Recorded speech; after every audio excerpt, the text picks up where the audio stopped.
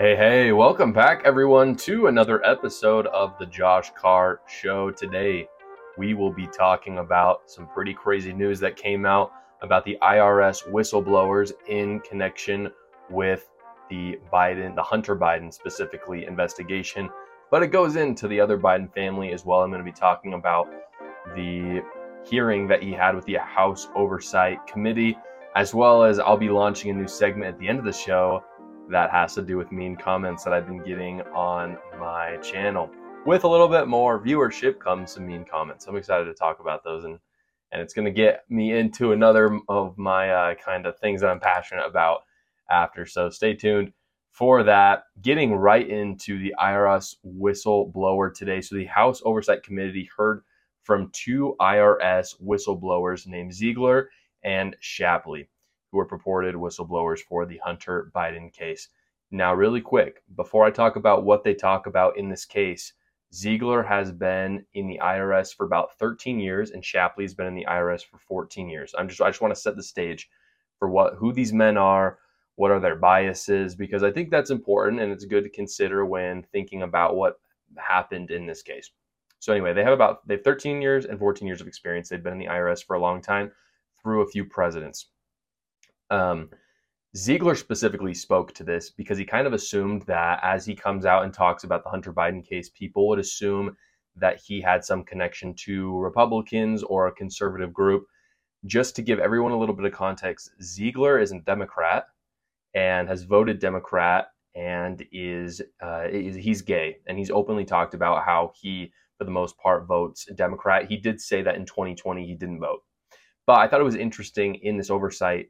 In the House Oversight Committee in this hearing, that he felt like he had to preface it saying that we've gotten so polarized nowadays, and there's nothing wrong with looking at biases, but we've gotten so polarized today that people immediately just like jump to, oh, because you're speaking out against these people, you must be on the other side. And I think what Ziegler was trying to do with coming out and just saying openly that he was a Democrat is he's essentially trying to totally dispel that and discredit that critique that could come up. But I think it points to a larger issue as well, that we always assume that it has to be the left attacking the right or the right attacking the left. Whereas in this case, and as I'll talk to at the end of this podcast, I believe Ziegler and Shapley came out rather virtuously. And it actually shows a lot of deep maturity and heroism from them, because they are people on the left attacking what they see as an injustice on the left. So kudos to them. As we talk about it today, keep those things in mind. And I'm sure as time goes on, we'll figure out more things about them. They've talked about how because of what they're doing with whistleblowing right now, they're at a great, they have a lot of risk to their job, and they may be out of a job. And so that's really why I point to their heroism with this story, because anyone who's willing to come out against the liberal elite is going to receive huge amounts of backlash. If they're in the government, they'll probably lose their job, and they may have a really hard time finding another job. At least I assume, obviously they were government workers, but being in the IRS for 13, 14 years as higher up investigators, I assume it was a fairly lucrative job for them. Shapley is the one, so it was Ziegler. He's the one that we're going to focus on for most of this, but Shapley was the other one. And really quick, I want to quote Shapley just to get us started off on what happened in this investigation. They were the two that were in charge. They were among others, but they were mostly in charge of the Hunter Biden investigations into his tax evasion. So this is all according to an article posted by CNN. The reason why I'm going off of CNN is because I wanted to get a liberal take of this. And so everything I'm going to be quoting today will be from CNN. This is a quote, though, directly from Shapley. He says, quote, "When the subject's father is somehow related to the finances of the subject, in the normal course of an investigation, we would have to get that information to properly vet the financial flows of money and determine what we end up charging." So essentially what he's saying is for anyone, not just in politics, whether they're a public figure, a public official, or just a normal citizen, if they are looking into someone's financials and they're connected in any way with their father, they're going to have to delve into their father's finances. Makes a lot of sense, right? Like if they're really trying to do an in-depth sort of investigation, they're going to have to go through the father because there is a lot of evidence that Joe and Hunter Biden had business dealings with each other, especially in connection to Ukraine. However, what Shapley is saying, he says after this, adding that his team was blocked from running down leads related to the president. This is where things get really dicey. The reason why Shapley and Ziegler have come out is they've said that anytime they got close to Joe Biden, the DOJ and their higher-ups at the IRS told them that they could not touch those things. Essentially, the Justice Department limited their investigation to just Hunter Biden, which what Shapley's saying here is not common practice. This is not what they do for anyone else, which again, very ironic because here's what we are hearing from the left, especially in connection with investigations into Donald Trump. What you're hearing is, hey, the rule of law stands. You should treat everyone completely equally. Now, I'm not saying liberals are opposed to what Ziegler and Shapley are saying, but there are a lot of liberal and Democrat elites that are smearing Ziegler and Shapley, but praising Donald Trump's indictment and his investigations.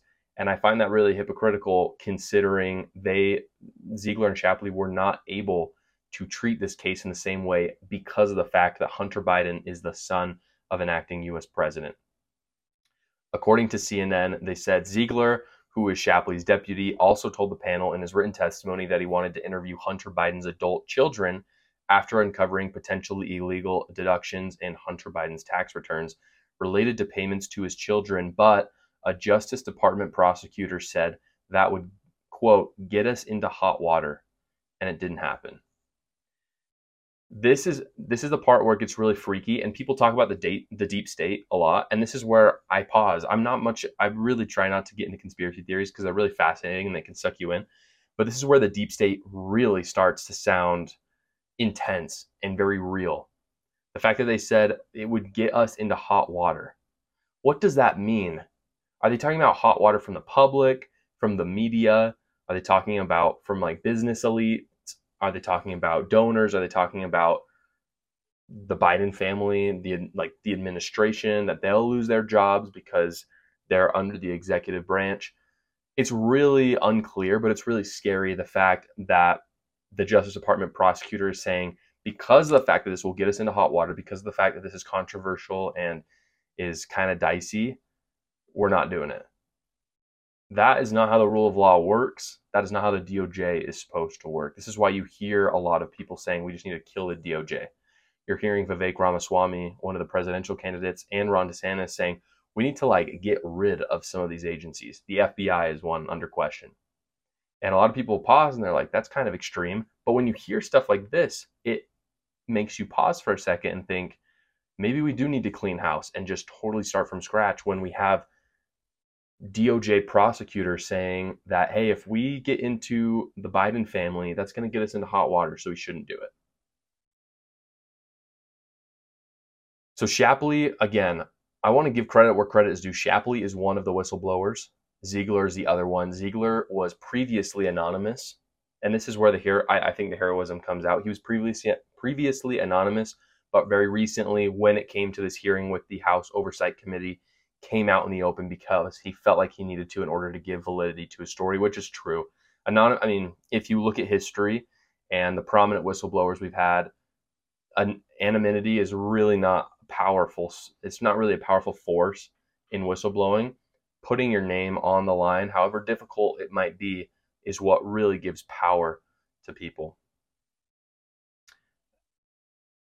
This is where, so going back to CNN, this is where the media comes in. This is why I read the story from CNN.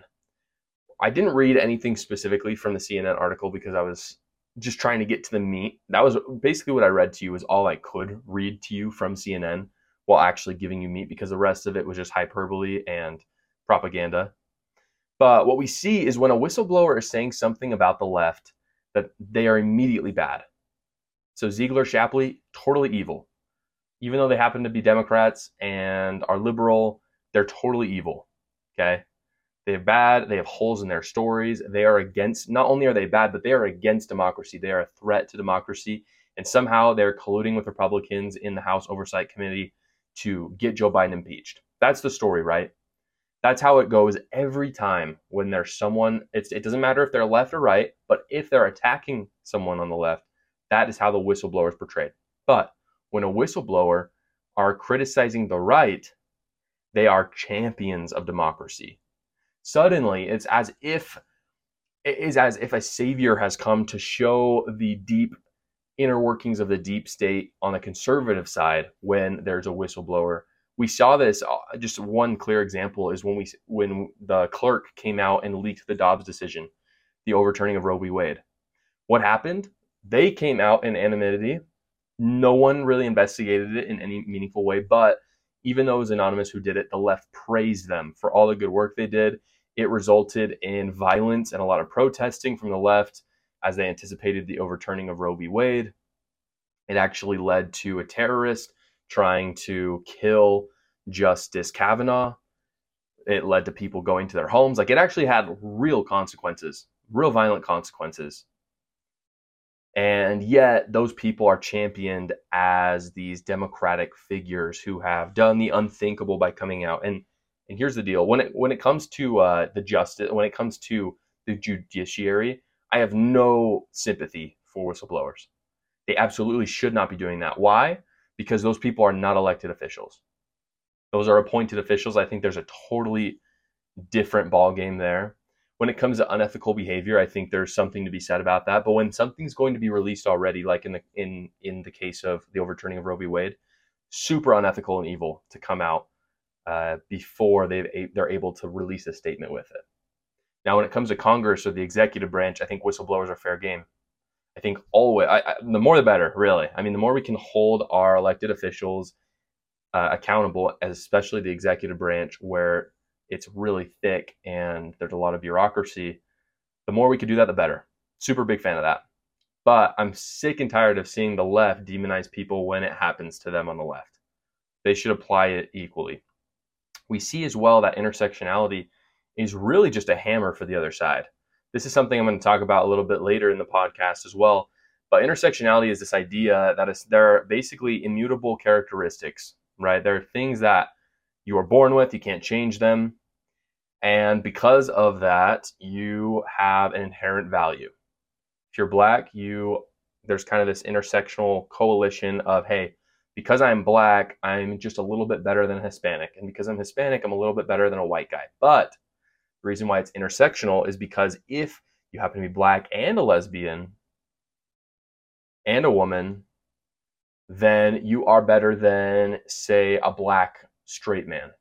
And so there's this hierarchy, right? And this fits neatly into the doctrine of wokeism as well. But what we see from the left is that only applies if you're attacking the right. They actually don't care about that at all. And the example here is with Ziegler. Ziegler is a gay Democrat. He's openly gay, but his intersectionality is suddenly not valid anymore because of the fact that he's criticizing the Biden DOJ. And I think that's really glaring. This is where this moral relativistic philosophy that underlines Marxist progressive America is coming in really clearly. That they seemingly have these principles that they live by, wokeism, intersectionality, but it's rules for me, but not for thee. That's what it is. If I'm attacking you and you're on the right, and I'm a black lesbian lady, fair game. In fact, I'm way stronger than you now. But if the roles are reversed and it's a black lesbian lady attacking a Democrat, even if it's a white male who's straight, her blackness, her homosexuality does not matter anymore. It only applies if you're on the left. All right, guys, now moving on to the next section of today's podcast, I'm really excited to introduce you to a new segment that I'm going to do about once a month, which is Mean Comments.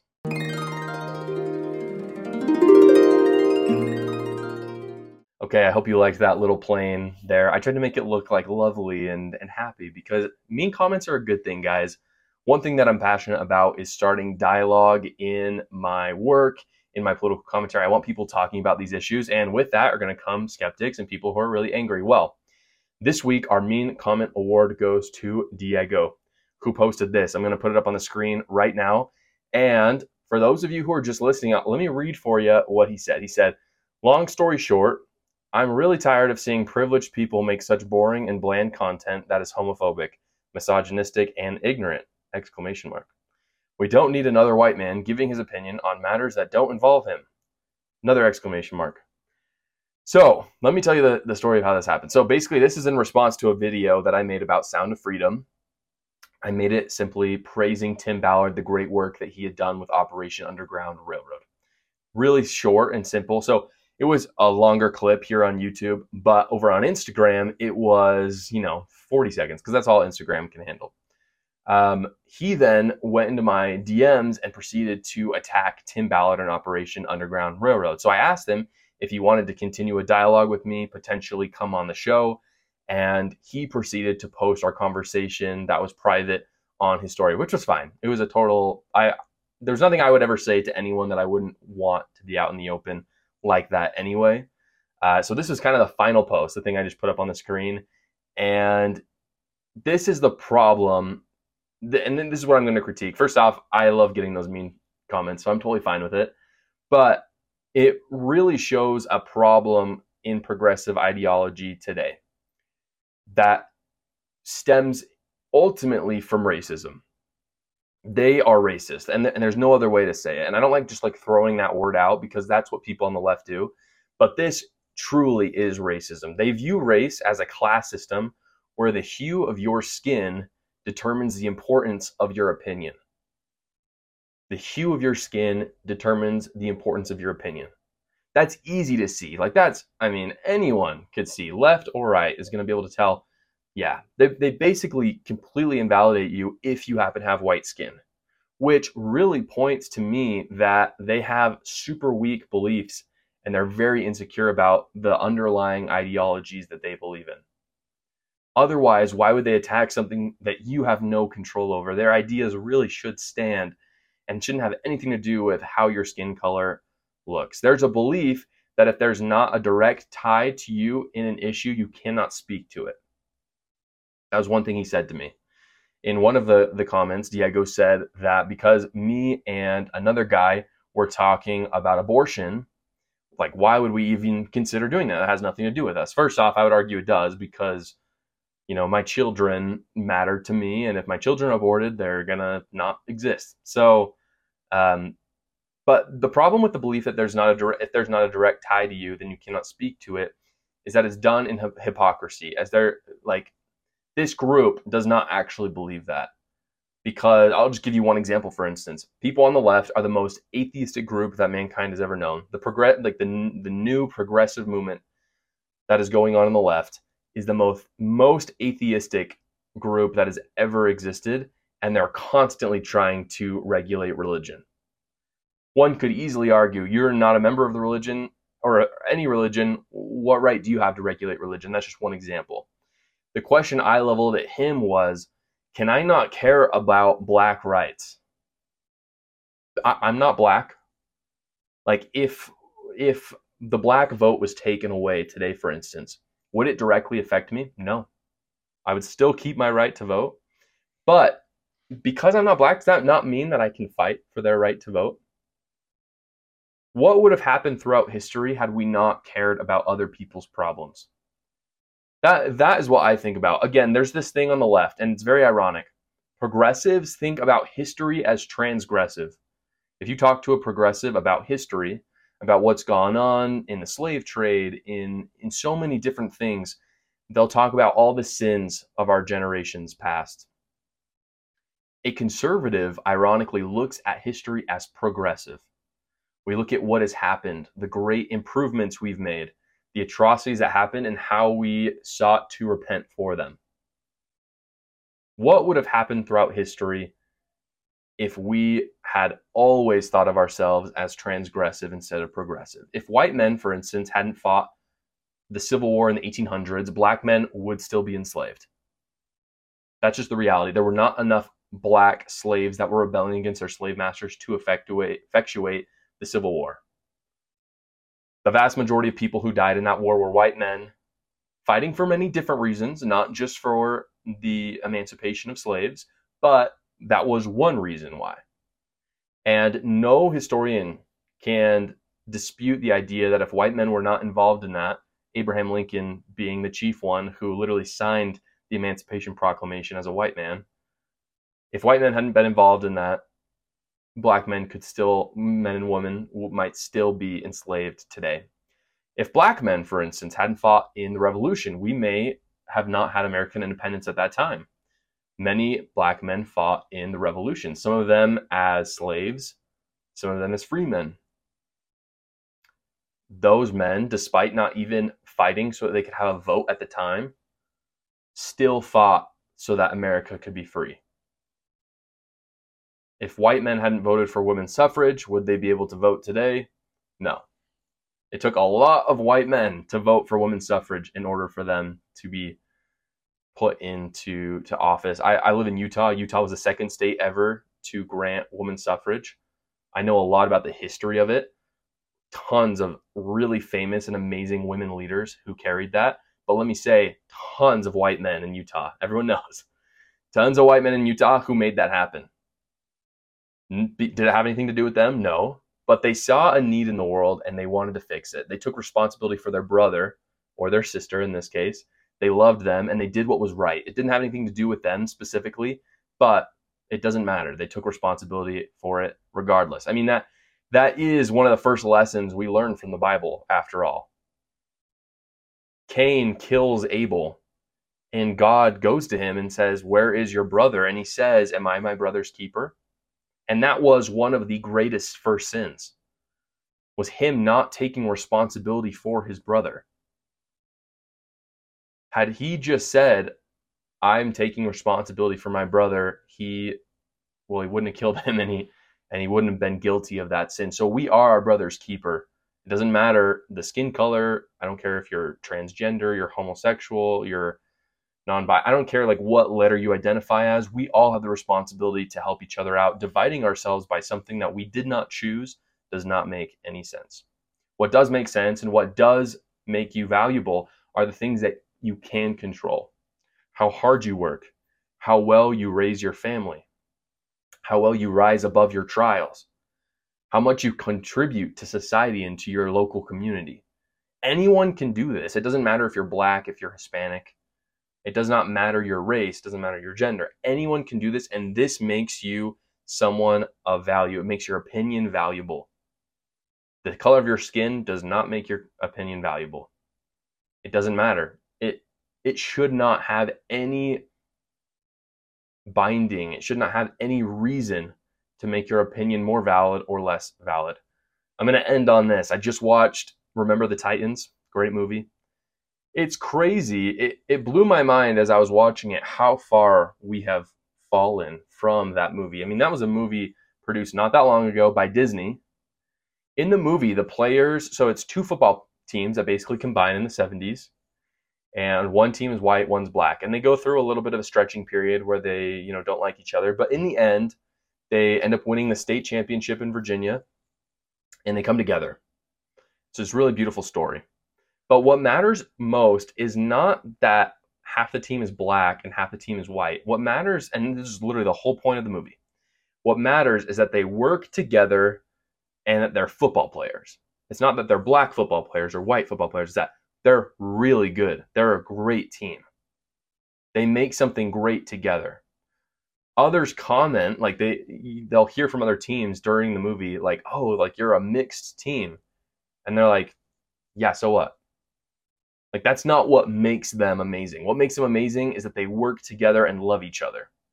They're one team, and what you see at the end is that the color of their skin throughout the movie becomes less and less important until they win together. And that is the moral of the story, is that we win together when our purposes are aligned, when we love each other, and when when the color of our skin becomes the least important thing about us.